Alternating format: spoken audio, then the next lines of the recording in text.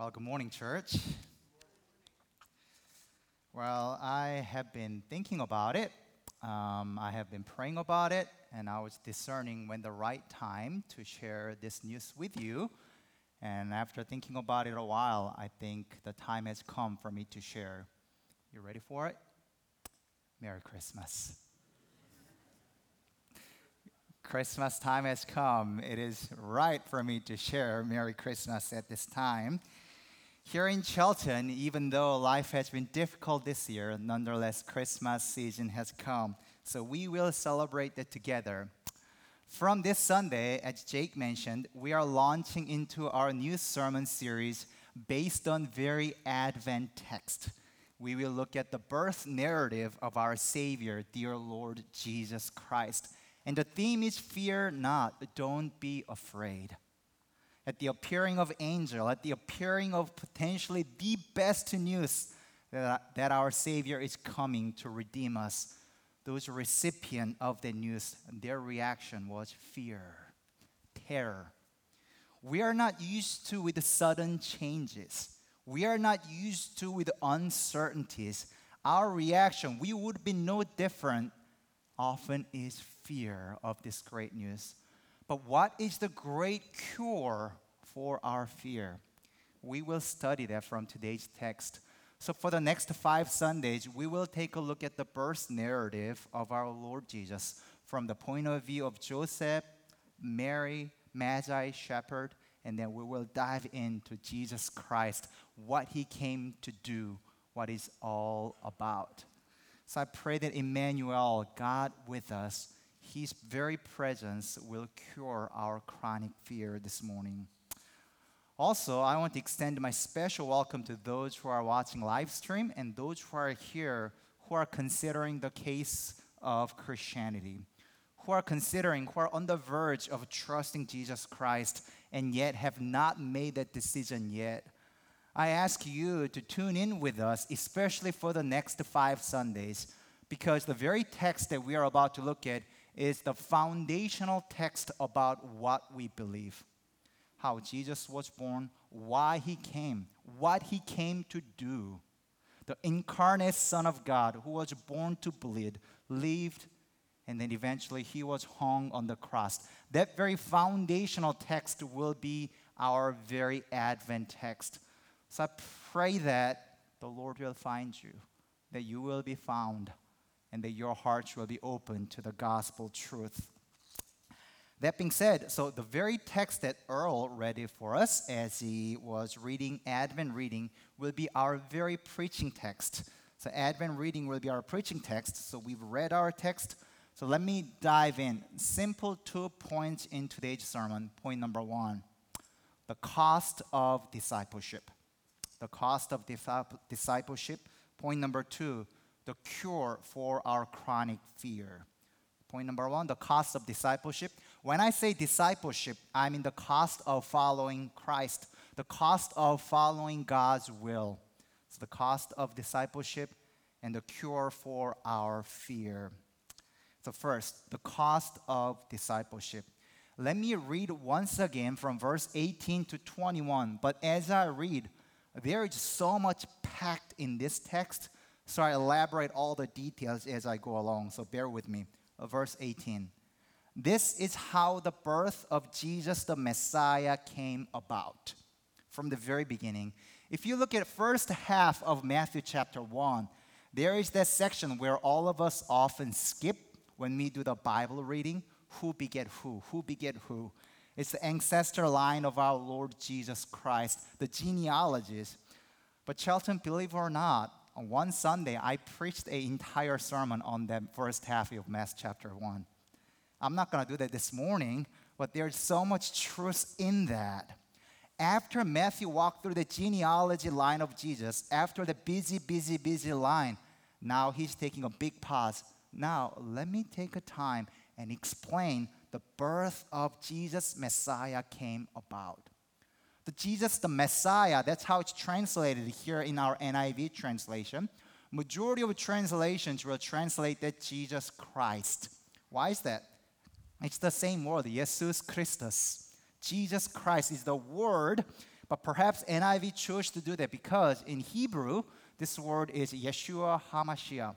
What does that mean? Jesus is the Hellenized, Greekanized Hebrew name Joshua. Joshua, Yeshua, becomes Jesus here. Yeshua means yea, means the Lord. Shua means saves. HaMashiach, the chosen one. The chosen one, our Lord, came to save us.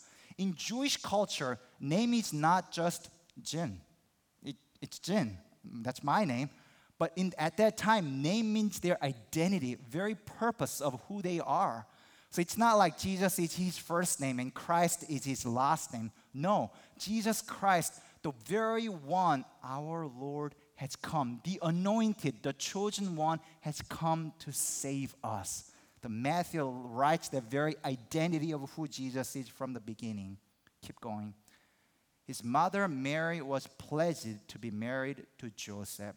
Pledged, some older translation puts it betrothed. It means they are engaged simply to be married. But back then, yes, you could still break off engagement. But back then, in this Jewish culture, engagement, betrothment, pledged to be married, was much bigger deal than nowadays. Husband and wife will live apart for about an year, but then after an year, the wife will move in with the husband. But already that engagement was so binding that they were already called husband and wife. Only thing that set them away from real marriage is that they have not exercised physical consummation of the marriage yet. Apart from that, look at verse 19. Because Joseph, her husband, he's already called as a husband. It was that much binding covenant. Keep going to verse 18. But before they came together, she was found to be pregnant through the Holy Spirit. But Joseph doesn't know that. Because Joseph, her husband, was faithful to the law, verse 19, and yet did not want to expose her to public disgrace. He had in mind to divorce her quietly. What is going on here? Here it says that Joseph was faithful to the law. He was a righteous man, upright man. But why in the world then he wants to divorce Mary? Quietly. That's the righteous thing to do? At the time of Jewish culture, once again, if you read Deuteronomy 22, there's a Jewish law that says that if man and woman were betrothed, engaged, and yet she's been unfaithful, I mean, how in the world Joseph would know that Mary has been pregnant by the Holy Spirit? Joseph does not know that. So what's Joseph thinking? Mary, you've been cheating on me. What have you done?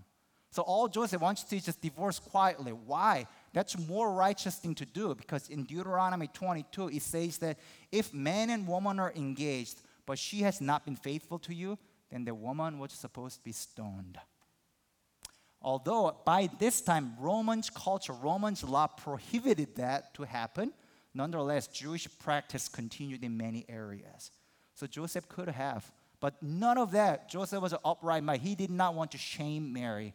I'm just going to divorce quietly. That's what Joseph decides to do. Verse 20. But after he had considered this, might as well, it's better to say after he made up his mind, after he resolved to do this, just divorce quietly. An angel of the Lord appeared to him in a dream and said, Joseph, son of David, do not be afraid to take Mary home as your wife, because what is conceived in her is from the Holy Spirit. Couple things.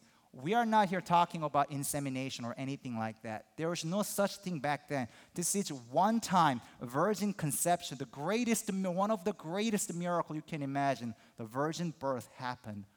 So now in Joseph's mind, it's been cleared. Oh, Mary has not been unfaithful to me, so I got nothing to be afraid. Is that what Joseph's thinking? No. Think with me, church. Now, at least in Joseph's mind, he knows that Mary has been pregnant by the Holy Spirit. First, what would you think? If I were Joseph, I'm like, was that really God's word? Let me dream one more time. Let me sleep next night. How do I know it's just not me dreaming, or is it really angel of the Lord? I'll be wondering that. But Joseph was much more trustworthy and righteous man before God than me. What happens in verse 24? When Joseph woke up, he did what the angel of the Lord had commanded him and took Mary home as his wife. Joseph does exactly as the angel of the Lord commanded. Joseph trusts the very word of God. Second, here angel tells Joseph to don't be afraid. So now that Joseph knows that Mary has not been cheating on him, Joseph got nothing to be afraid? No, not at all. Why is that? Joseph still got lots to be afraid. First, so Joseph knows that now Mary has been pregnant by the Holy Spirit. So he knows that Mary has not been unfaithful. But if Joseph marries her and she's pregnant still, what is his friends gonna think? Oh, Joseph, you're an upright man. But before even you guys are actually married, during your engagement vow, she's pregnant already. You're being promiscuous. You're having premarital sex here. What's going on? It still takes great faith. In a sense, it's easier for Joseph to divorce Mary. Why? Then Joseph simply just throwing Mary under the bus. Then Joseph's friends are going to think, oh, Joseph's divorcing Mary because she's being just unfaithful to him. But if Joseph marries Mary, then people are going to think, hey, you guys are engaged. You guys are not married yet. What's going on? It cost his own reputation to be obedient. So angel of the Lord still comes, hey, Joseph, let you know, don't be afraid. What is conceived in her is from the Holy Spirit. 21, she will give birth to a son, and you are to give him the name Jesus, because he will save his people from their sins. Point number one, the cost of discipleship, the cost of following God's will. First, yes, Joseph still obeys the Lord and chooses to marry her. That means it's going to cost his own reputation. He'll now have to endure disdain from the world. What does verse 19 say? Joseph was an upright man, righteous man. But what are people going to think of him right now? What have you done, Joseph? You are an upright man. How could you? Now Joseph has to endure disdain from the world simply by obeying the will of God. Because nobody will understand what this virgin conception is all about. Angel's not going to appear to every single friend of Joseph, tell them what just happened. He has to endure disdain from the world. Not only that, look verse 21. What does it say? And you are to give him the name Jesus. Why is that significant? In Jewish culture, one of the greatest privilege as a father is their naming right. They get to name their children. In Bible, as we talked about Yeshua HaMashiach, Jesus the Messiah, name meant much more deal than you can imagine. That's who they are. That's how they lived their life. That was, in a sense, purpose of who they are. I mean, just let me give you one example. The name Jacob, man, heel grabber, the wrestler. Look at Jacob's life. He fought everywhere he went. He deceived his father, deceived his brother, lived a runaway life, and wrestled with God. The very name, Jacob, wrestled. That was his life. He wrestled all his life. Look at Genesis chapter 1. Was God too busy that God tells Adam, Adam, name all the animals. I am too busy. No, God is giving the glorious privilege, power, and right to Adam to exercise dominion and that right. It was an incredible privilege that the fathers treasured. But now, Joseph gets none of that. Angel tell him, hey, you don't get to name the child. Name the child Jesus. Joseph is simply a lame duck, just following the will of God. It cost his reputation, disdain from the world. Just following will of God, he loses all his privilege and power of naming right. Not only that, when you look at Matthew chapter 2, after Jesus' birth, now Herod wants to kill Jesus. Now Joseph has to leave his home country and go to Egypt, has to leave all the wealth and all the comfort of the home that he has built up and to flee to save his own life and Jesus' life. Simply following the will of God, the cost of discipleship for Joseph was his reputation, was his power and privilege, was his wealth and comfort of a home that all he had to build up. All because he was just simply obedient to the will of God today. Church, does it cost you to follow Jesus Christ at all? Or are you comfortable with just a suburban Christianity today? And let me talk to you, those who are watching live stream, those who are considering Christianity. It costs to follow Jesus. I'm not making a good sales pitch here, right? I should say, yeah, come to Jesus and he'll give you all the blessing, all the promise, all the greatness. No, following Jesus will cost you. in the end, that's the core identity of who we are. It cost Joseph everything, but think with me, what about our Lord, Jesus the Messiah? C.S. Lewis calls how Jesus exists in ultimate inner circle. That's how he calls triune God. Human, we have desire to fit into the inner circle. What do I mean by that? Don't you want to be in the cool kids club, hanging out with all the cool people? Don't you want to be associated among those high society class members? Don't you have a little envy when you get in the airplane? It's been a while because of COVID, but when you get in the airplane, you go back to your economy seats and you see those first class, business class people, and you think, man, only if I fit in this class of people. We have inner desire to be in that inner circle. Yes, C.S. Lewis calls that our triune God, Jesus Christ, existed in ultimate inner circle. Yet, what is this incarnation all about? The perfect triune God, all we knew was a complete inner circle, stepped out of his glory and became a helpless babe.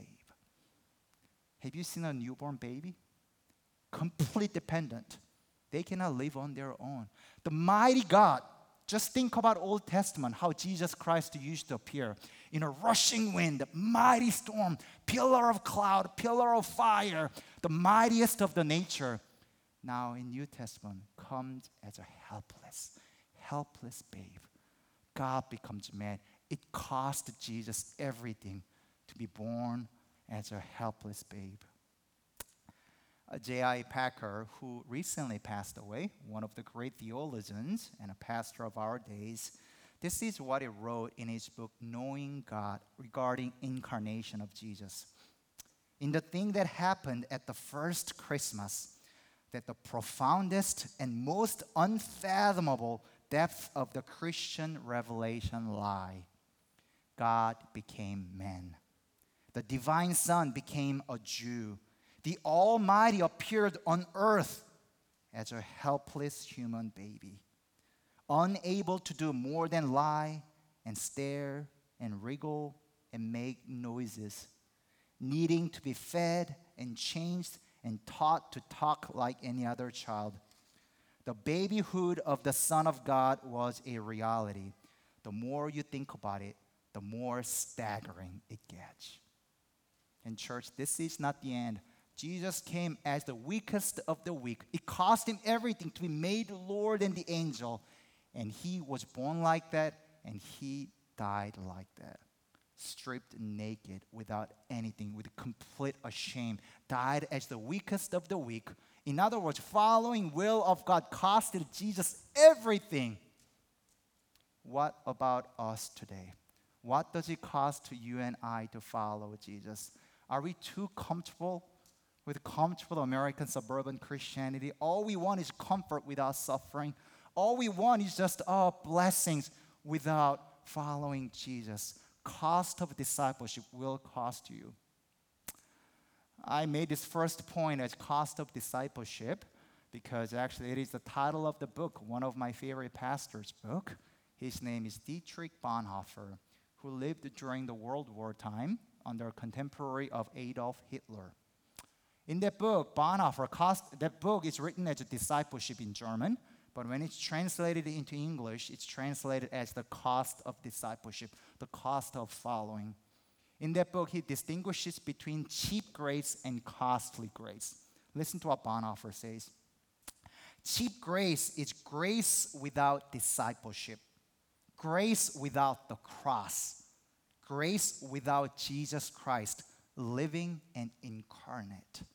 When you just want blessing grace without how much it took cost for Jesus to extend that grace, we are just making Christianity so cheap.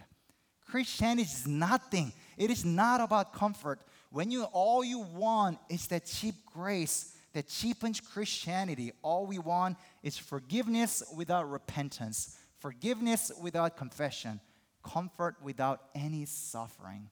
And that's not the God we serve. The core of who we are is that we have a suffering servant who came to be born as a helpless babe, and he died as a helpless man on the cross. Do you know what Jesus Christ has done for you? But what is then costly grace? Bonhoeffer keeps going and says this. Costly grace is the treasure hidden in the field. For the sake of it, a man will go and sell all that he has. Such grace is costly because it calls us to follow. And it is grace because it calls us to follow Jesus Christ. It is costly because it cost a man his life. And it is grace because it gives a man the only true life. Church, follow Christ. It will cost you, but there is the true life that we are desperately looking for. What does it cost you to follow Jesus? Why are we so caught up in our reputation that we are so hesitant to say that we are even Christian? I have a friend who literally lost millions of dollars because he was sharing Christ wherever he went. What does it cost you today? Sometimes we talked about it. Giving, we don't give out of margin. We give sacrificially. Jesus Christ did not have 10 lives to give. That's why he chose to give one life. He had only one life to give, and he gave everything. It's the costly grace. It cost Joseph everything, his reputation, his privilege, his comfort to follow will of God, to marry Mary, and to stay with her through that time. What does it cost you? I remember one time when it really costed me. That's the first time I actually really experienced, oh wow, it cost something for me to follow Jesus. I was only third grader, and you're thinking, yeah, right, what can you possibly cost in third grader? Well, yes, I didn't know much, but bear with me. I was a competitive swimmer when I was third grader, and then I did well in my Providence and regional, so I qualified for a national competition. So what they did in my Providence, they gathered all the national qualifiers in one swim camp, and we trained 8 miles a day. 8 miles running is hard enough. 8 miles swimming as a third grader, it was a whole lot. But we are training, we did not even go to school for first 2 months so that we can train for this national. So we got up at 6, 7 for morning training, to afternoon training, to evening training, a whole lot of training. But after 3 months, now the national competition is right around the corner. Our coach brings all of us together, national qualifiers, who lived together. We lived in the camp together, about 20 of us. But back then, 20 years ago in Korea, now it's much less, but it really existed and still does actually. Still people practice. Before any big event, they would literally prepare an altar. And then you would bring a bunch of food to put that in an altar. And I kid not, you would put a head of a pig at the center of the altar. And then you put like paper bill in the nostril of the pig to wishing a good luck to whatever the God is out there. And our coach makes us, now that our time has come, let's prostrate and let's wish a good luck. One by one, all our swim camp people are prostrating at this pig head. I got to know Christ in my young age. And something's deeply not right within me. But that culture is a hostile culture. Korean athletic culture is very hostile, violent. I am so afraid right now. God, what am I supposed to do? I'm not going to bow at this pig head, but it's going to cost me everything. I'm just crying. I don't know what to do. Everyone's bowing, prostrating out, help us to do well in our national. My turn came. I couldn't do it. I just ran. I can't do it. That night, I got beat up. It wasn't easy for me. And I called mom and dad and told them what happened. They pulled me out of the camp next week. Yeah, a few weeks later, I went to nationals still because I trained for it, but nobody would talk to me anymore. Jin, who are you? Are you stuck up? You think you're so much better? That was first time, oh wow, it cost me something to follow Christ. Today, I don't know why I didn't do that back then, but something really bothered me, and I'm glad I didn't.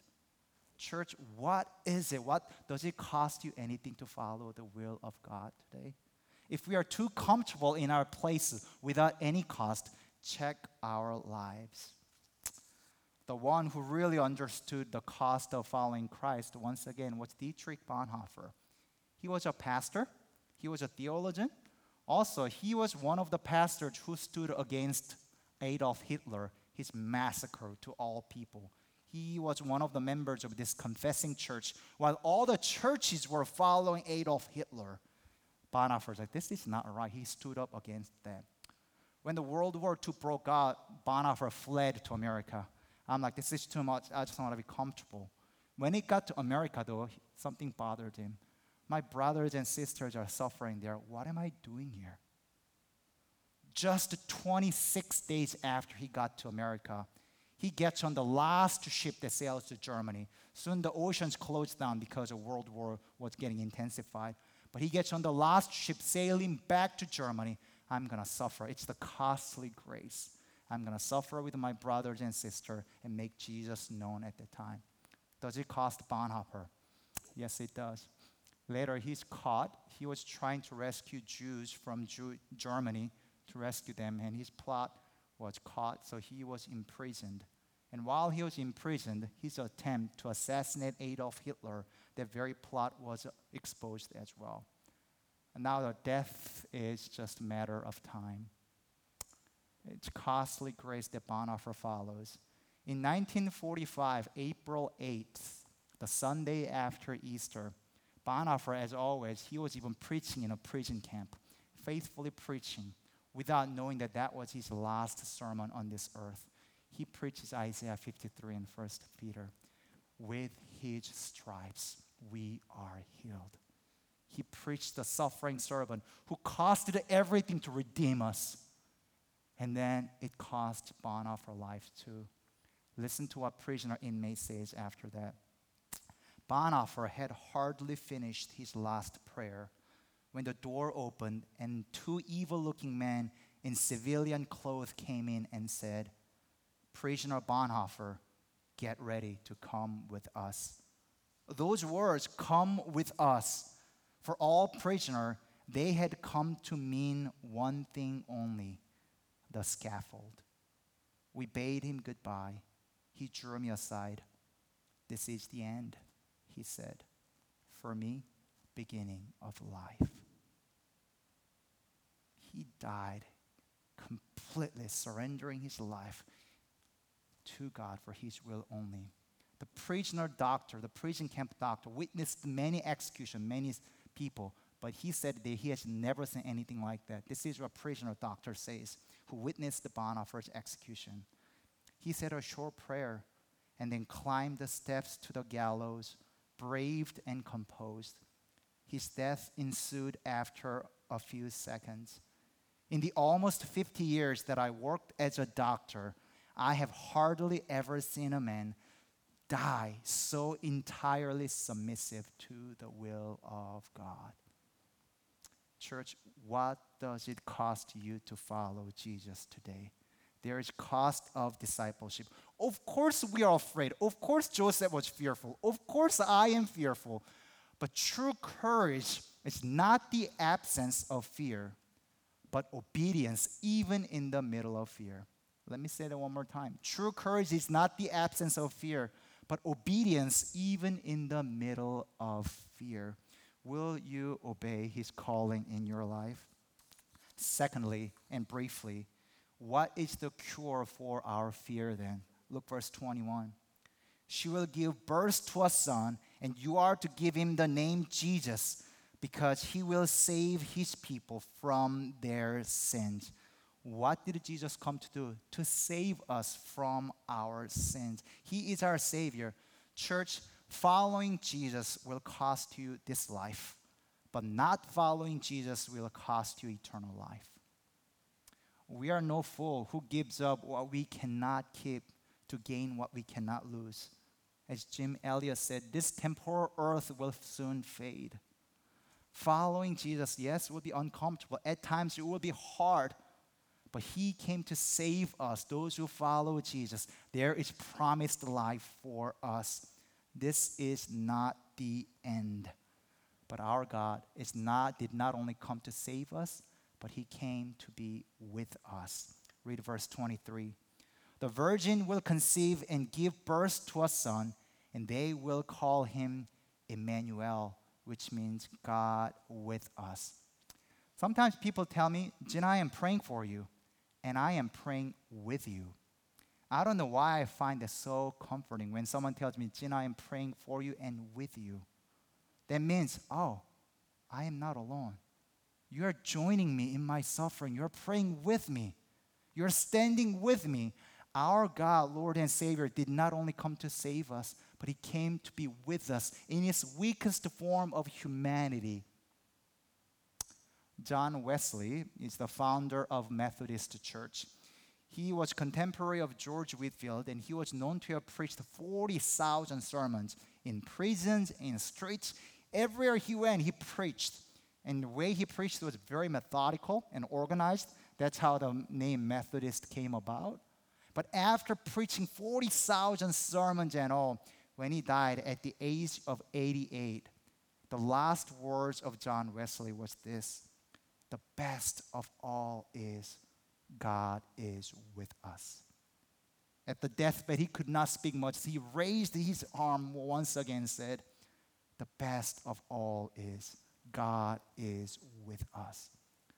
Church, when you feel like nobody sees you, when you feel like all you feel is fear and terror and afraid, know that our God is with you. You are not alone. In the tears that you shed that no one else sees, when you feel like utterly alone, isolated, am I even seen by others? Yes, our God is with you. He came to be with you in the Garden of Eden. He came to be with us in this season of Advent, and He will be with us permanently when He comes back once again. How is that possible?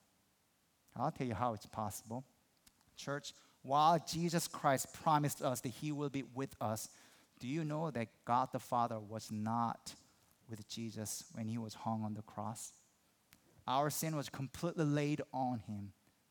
And all Jesus knew, the ultimate inner circle, now He had to endure the complete separation from the Father because of our sin. God turns it away. And Jesus was forsaken because of our sin, so that when we feel like we are walking everything alone, Jen, because I was forsaken, I will never forsake you. I bore all your sin. I am with you today. That Emmanuel is possible. God was with us. God is with us because God Himself was forsaken. That we are not alone in our agony and in our sorrows. Church, do you know what Jesus Christ has done for you? Yes, following Jesus will cost you. If it doesn't cost you any, check your life. Yet even if following Jesus will cost you, it will give you the true life that we are desperately longing for today. Throughout the church history, yes, Advent, this season, has been celebrated in remembering first coming of Jesus. But actually, even more than remembering first coming of Jesus, it has always been celebrated in anticipation of His second coming. Listen to the lyrics of Come Thou Long Expected Jesus. He has come to save us, but He will come once again for all. He was with us, He is with us now, and then He will be with us forever and evermore, because incarnate Son of God came and died and bled for us. God with us, Emmanuel. Let's pray. Oh God, the cure for our fear is that, yes, your presence is with us, Emmanuel. God, you came to be with us in our hopeless and helpless estate. Oh God, help us to look to you in our fear. We are afraid. We are lonely. Oftentimes we feel like nobody sees us. But may your presence allow us to look to you. And oh God, this life may be costly, but oh Lord, help us to not lose hope, because it costed everything for you to redeem us. Now we give our lives to you out of joy, out of gratitude, all because of what you've done. And now as a people of God, we say, come soon, dear Lord Jesus. Once again, make Emmanuel happen once for all, permanently. Until that day, we sing Emmanuel, come soon, dear Lord Jesus. In your precious name we pray. Amen.